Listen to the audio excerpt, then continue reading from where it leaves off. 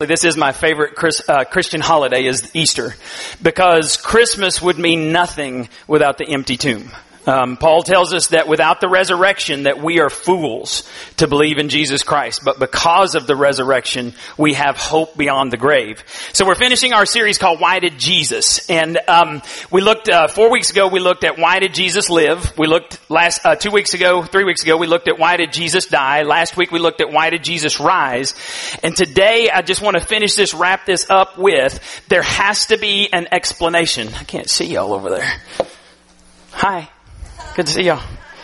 Got to have the whites and Stacy over there. All right. So today we're looking at there has to be an explanation for the empty tomb. And hopefully by the time we finish with this, you'll have some thoughts, and we want to challenge you to really pursue this further. There was a college professor who once was talking about history, and he was talking about the historical figure of Jesus, came across the life of Jesus. Here's what he said.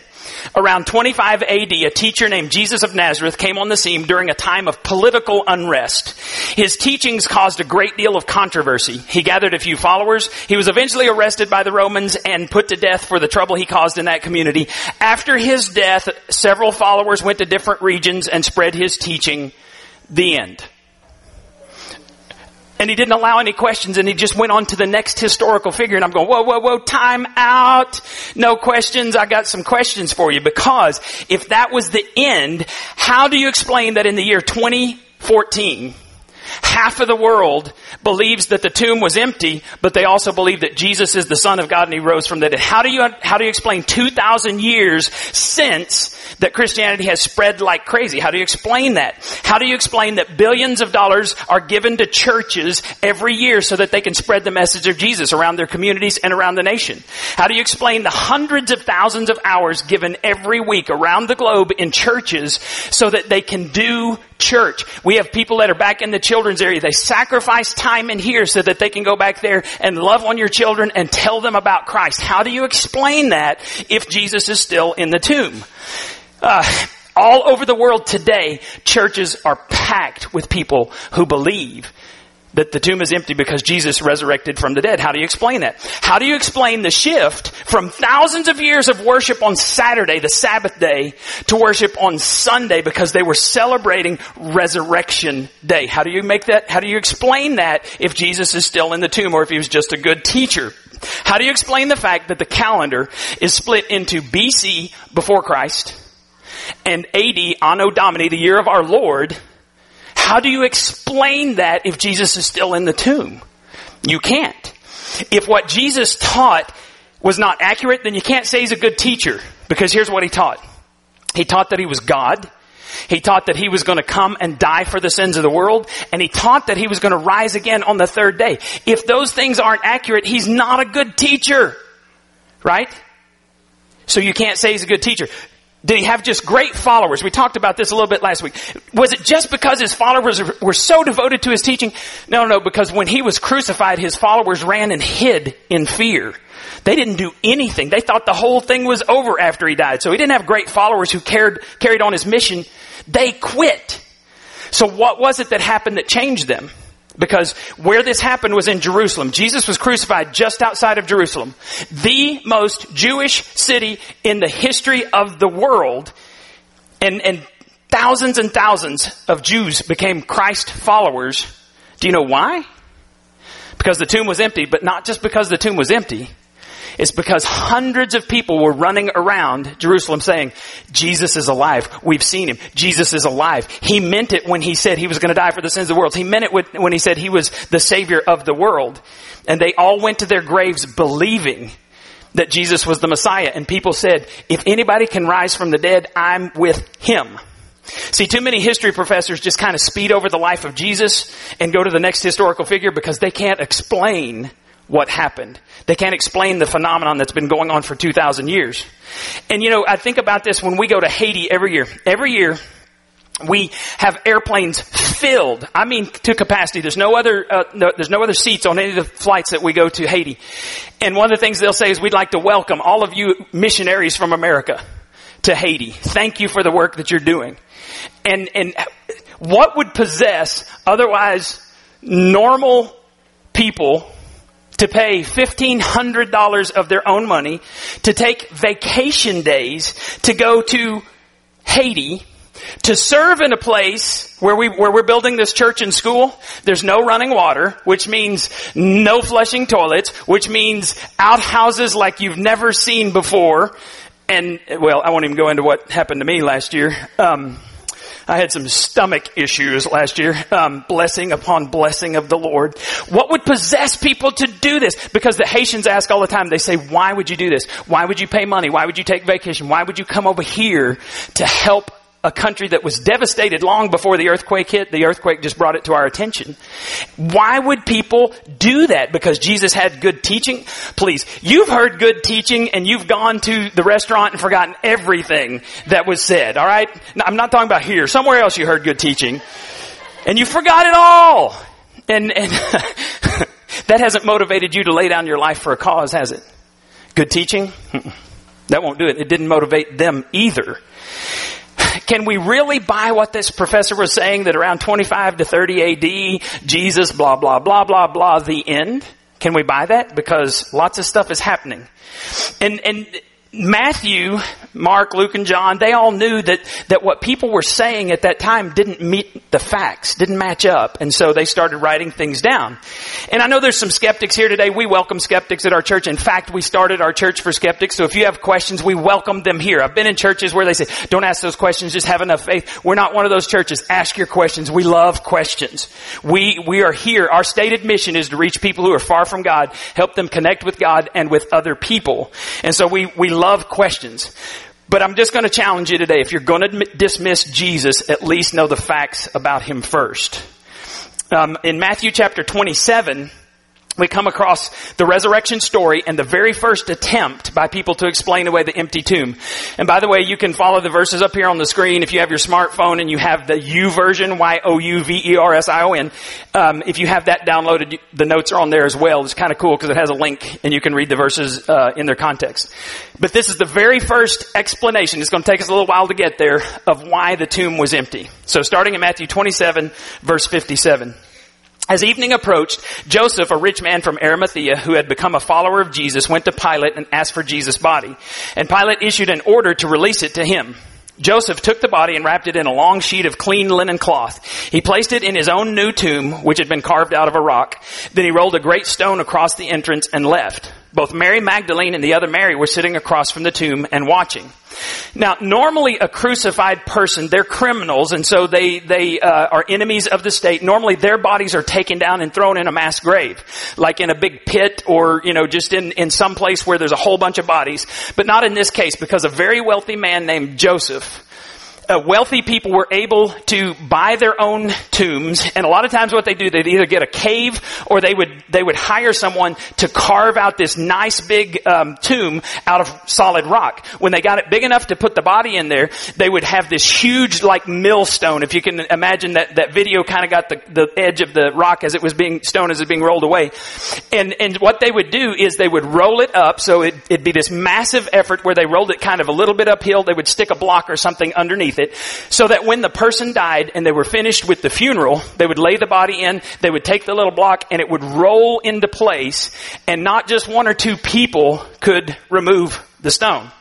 So Joseph takes Jesus' body, lays it in there, they remove the little stopper, and it rolls down into place. Mary and Mary were there to see it. Verse 62. The next day, on the Sabbath, the leading priests and the Pharisees went to see Pilate. They told him, "Sir, we remember what that deceiver once said while he was still alive. After 3 days I will rise from the dead." Now, isn't it interesting that unbelievers remembered that Jesus predicted he would rise from the dead, but the believers forgot? "So we request that you seal the tomb until the third day. This will prevent his disciples from coming and stealing his body and then telling everyone he was raised from the dead. If that happens, we'll be worse off than we were at first." So the same guys who demanded the crucifixion now come to Pilate privately on a Sabbath, which was probably against the law, and they ask for a favor. And they have these suspicions that something might happen because Jesus predicted it, and they said it's going to be worse off than at first. If rumors of this guy's resurrection get out, we're in trouble. So let's fix this. Verse 65 and 66. Pilate replied, "Take guards and secure it the best you can." So they sealed the tomb and posted guards to protect it. Now, Pilate agreed with their suggestion. Hey, this is a pretty good idea. And so they seal the tomb, and we're assuming, we don't know exactly, we're assuming it was a Roman seal, which would have been a cord that they wrapped all the way around the big stone, and then they would put wax on it over the cord so that it would seal to the tomb, and you would know, it would be very obvious if someone had tampered with the stone.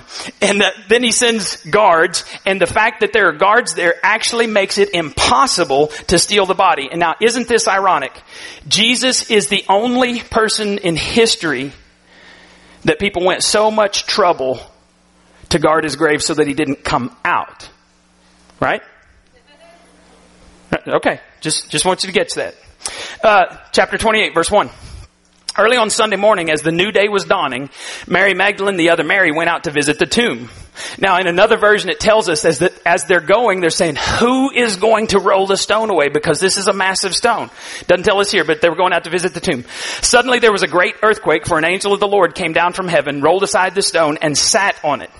Now, when they got there, the stone wasn't in its closed position. It was back up in its pre-burial position, up on the little rise, up on the hill, and it was wide open so that everybody could see. And we said that the stones were too big for one or two people to remove. Estimates are, archaeologists have estimated what this would have weighed. The stone was probably 1.5 to 2 tons. So one or two dudes aren't going to go flick the stone out of the way and steal the body. Just not going to happen. Someone or something with undeniable power rolls the stone away. And by the way, the seal is still intact, which is kind of supernatural in itself. Now look at the next verse. Verse 3. His face, the angel's face, his face shone like lightning and his clothing was white as snow. The guards shook with fear when they saw him and they fell into a dead faint.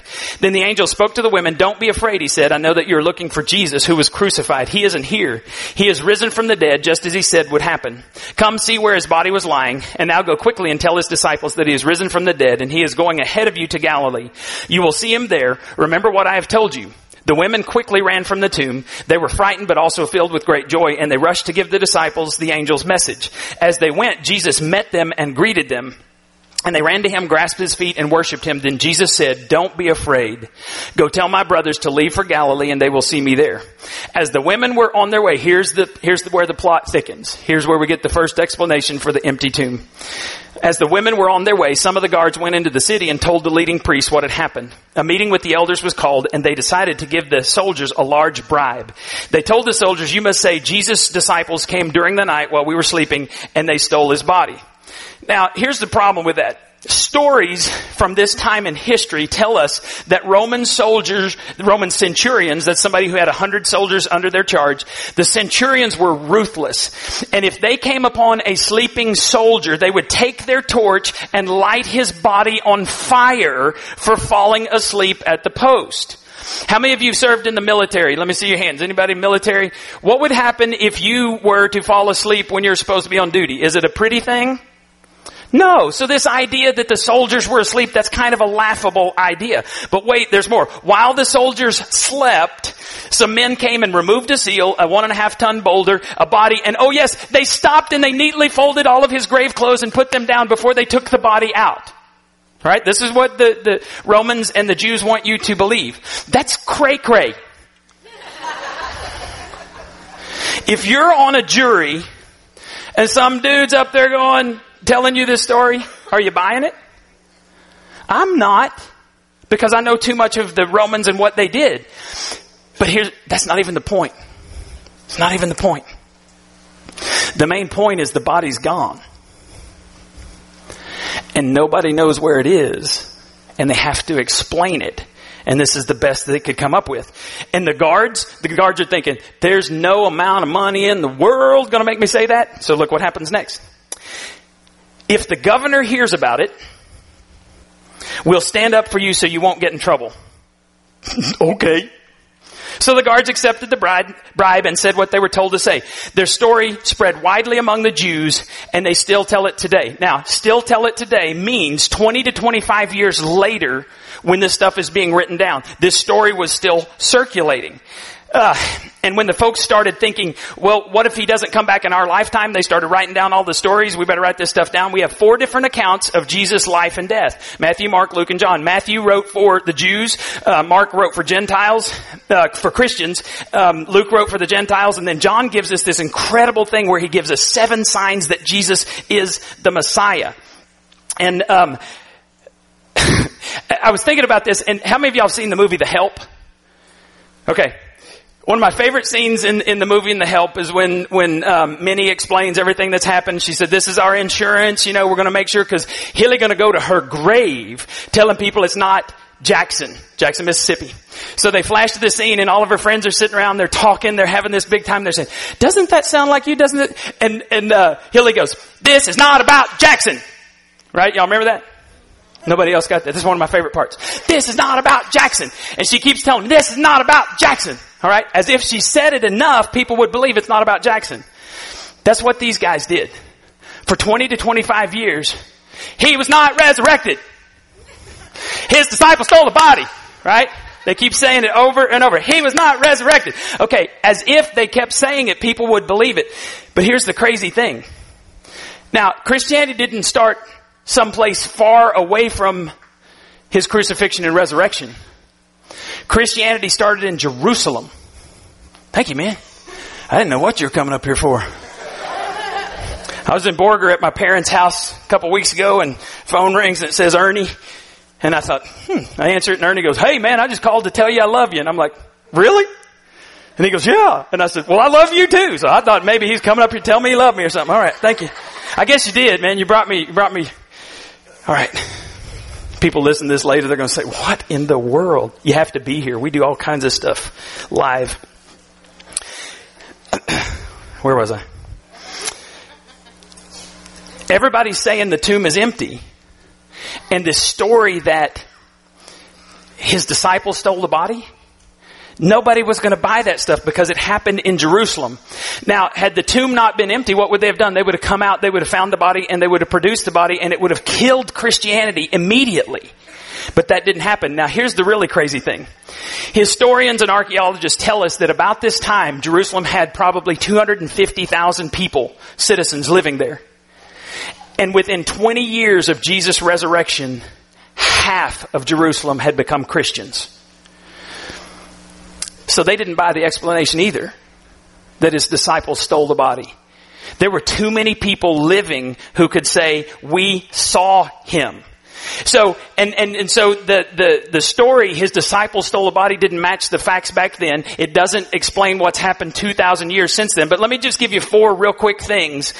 4 empty tomb theories that have been proposed through the years. First is the wrong tomb. This one is hilarious to me because this is what they say. The women who reported the missing body went to the wrong tomb, which means that the disciples went to the wrong tomb, which means that the guards were guarding the wrong tomb. All right. Do you see how crazy? It's like the Keystone Cops. We don't know. It's like Obamacare. I don't know. Sorry. It's like we don't know where the body is, so we're just going to make up a story. But if the women and disciples and everybody had gone to the wrong tomb, they would have figured out where the wrong tomb was. They would hold up a body. Christianity dies. Second, maybe those who claim to have seen the risen Jesus were hallucinating. Okay. Now, I've actually heard psychologists debate this. And they said in order for somebody to have a mass hallucination, so if we were going to pretend to have a mass hallucination today, we would all at least have to be thinking about the same thing, right? And so we would, I don't know, we'd give you drugs or something and we would suggest stuff and we may put some stuff up here, try to brainwash you and then into believing that you see an apparition or something. Here's the problem. None of Jesus' followers expected to ever see him again. They weren't looking for a resurrected Jesus. So to say they were all hallucinating, thinking the same thing when they weren't even looking for Jesus, that doesn't even make sense. And again, Roman authorities go get the body, it kills Christianity. Third, now I put this in here, Jesus swooned. Now it really means fainted, but you know what an educator does? An educator takes a simple idea and makes it complex. A teacher takes a complicated idea and makes it simple. So educators named it the swoon theory. And the theory is that Jesus lost so much blood, he was beaten so badly, he was nailed to a cross, he was pierced with a sword, it went all the way up and poked into his heart. And so just all of that fact, he fainted. And then they put him in a cold, dark tomb and it revived him. That defies medical science. That Jesus could survive all of that stuff and then lay in a tomb for 3 days and then, and then he's going to get up and he's single-handedly going to remove the stone, overpower the guards, and then show up to his disciples and say, I'm God's son. And they're going to say, you need a doctor. Right? Because he was beaten within an inch of his life. So again, that's just kind of foolish. And then the last one we already talked about, it's the stolen body theory. Now, what do you think about this? Jesus' disciples fled in fear. They hid until after the resurrection because they thought they were going to die next. They thought the whole story was over. So why would these men who were so cowardly on the night that Jesus was arrested and then when he was crucified, why would they suddenly show up and try to fight Roman soldiers? Peter swung a sword. I think he was going for the guy's head and he got his ear. That's how good a fisherman swings a sword. Why would they try to steal the body? Because everybody was against them. They had no reason to try to steal the body.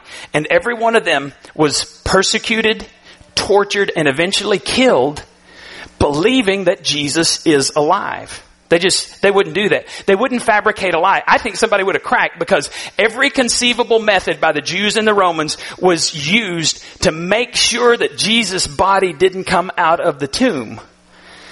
And see, I just don't think the conspiracy theory, I don't think these 12 guys or 11 at that time could have kept this story going. Because you remember Richard Nixon? Most powerful man in the world at the time, they couldn't even keep their little story under wraps for a few weeks. Watergate, as soon as people started talking, they cracked. They're like, I'm not going down for my leader. This is what we did. But none of the disciples ever cracked. Because when you see a dead man walking, you will turn your back on everything you've believed before and you'll say, I'm with him. I can't unsee what I've seen. I can't unhear what I've heard. Everyone knew the tomb was empty. And the stolen body theory, that's the best thing they could come up with. Now, I've heard people say, well, I'm not going to believe Jesus rose from the dead unless you can prove it scientifically. Did you know that nothing we do in a court of law generally has to do with recreating an event scientifically? Because to recreate it, you got to be able to duplicate it over and over and over again. Things that happen in history, you can't go back 2,000 years and redo it except on the movies, right? The X-Men are now going to go back in history or something. I saw that. That's coming up May 23rd or something. So I don't even understand that concept. But we can't go back in history and recreate it. What we do in a court of law is if we have witnesses, we call witnesses. And they give their story. And if we have one eyewitness that somebody committed a crime, what's going to happen to the person accused of the crime? They're going down. If we have two eyewitnesses that the same person committed the crime, what's going to happen to them? That's a slam dunk. Paul tells us that 500 people saw Jesus alive at the same time. Let's just say we're going to have a trial and we're going to line up all 500 people and we're going to give each of them only 10 minutes to tell us about what they saw of Jesus alive. We're not going to take any breaks, all right? We're not going to get a bathroom break. We're not going to get to eat. We're not going to get to sleep. We're not going to get on Facebook. We're not going to get to text, and I know some of you couldn't handle that. But if we started now and went straight through 500 witnesses, we would have continuous testimony until Wednesday right before youth group is supposed to start. 83.5 hours of testimony that what? Jesus is alive. If we had 500 witnesses to someone committing a crime, do you think we could prosecute that person? 500 people at the same time saw Jesus. And they went to their graves believing that Jesus is alive. Now, I know some of you here are saying, well, we kind of suspect this thing is true, but we're not sure. And because if someone did live a sinless life, die on the cross for the sins of the world, rise again from the third day, that's something only God could pull off, right? but I just don't want to think about it right now. Maybe later in life I'll think about it. Well, let me ask you this. How many times have you heard someone say, man, I'm glad I didn't go to the doctor until it was too late. Dude, it's awesome. I'm a goner and I didn't know that tomorrow I'm going to die. I'm so glad. How many times have you heard that? How many times have you heard, they caught it early and I think I'm going to survive. I'm so glad I went to the doctor. See, I've never heard someone say, man, it's awesome that I ruined my life before I came to Christ. I mean, I'm the bottom of the barrel loser. It's awesome. My testimony's great. I'm so glad I put off Jesus. You know what people tell me? People who have ruined their lives. People that I sit across at jails, you know what they tell me? I wish somebody told me sooner. I wish I'd have paid attention to this story sooner because I've destroyed my life. And my message to them is this. You're not what your past says you are. You do not have to be defined by the mistakes that you made. You are defined as a child of God. And He has great things for your future. So God's not worried about your past. He's going to use your past to help you bring someone else to Christ. God's worried about right now. Don't miss your future. So would you bow your heads for just a moment?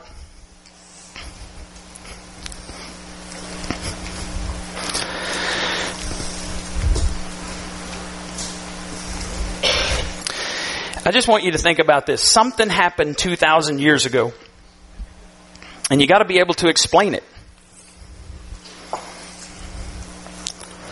Christians believe that Jesus rose from the dead.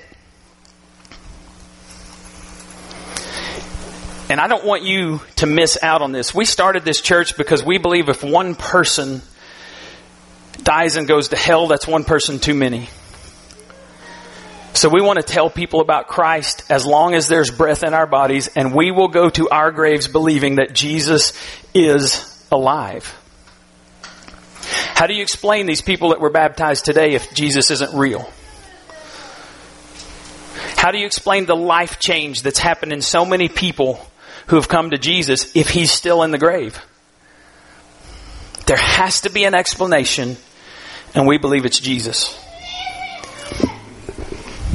If you've never asked Christ to come into your heart, I just want to challenge you right now to pray this.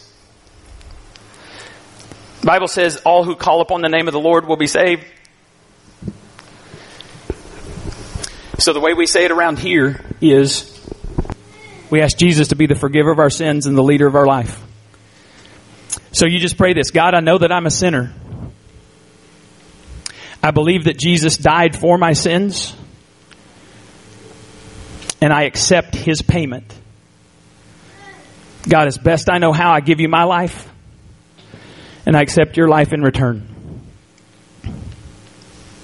If you just prayed that, the Bible says that you have been adopted into God's family. I want you to be sure and write that on your card in a minute, because we want to talk to you about what happens next and how you grow spiritually. I want to challenge you to leave this place today and tell someone that Jesus is alive and that He's made a difference in your life. Father, we just want to give you this time, and we want to thank you for Jesus Christ. We thank you that the tomb is empty, and the reason it's empty is because Jesus is alive. We pray this in His name. Amen.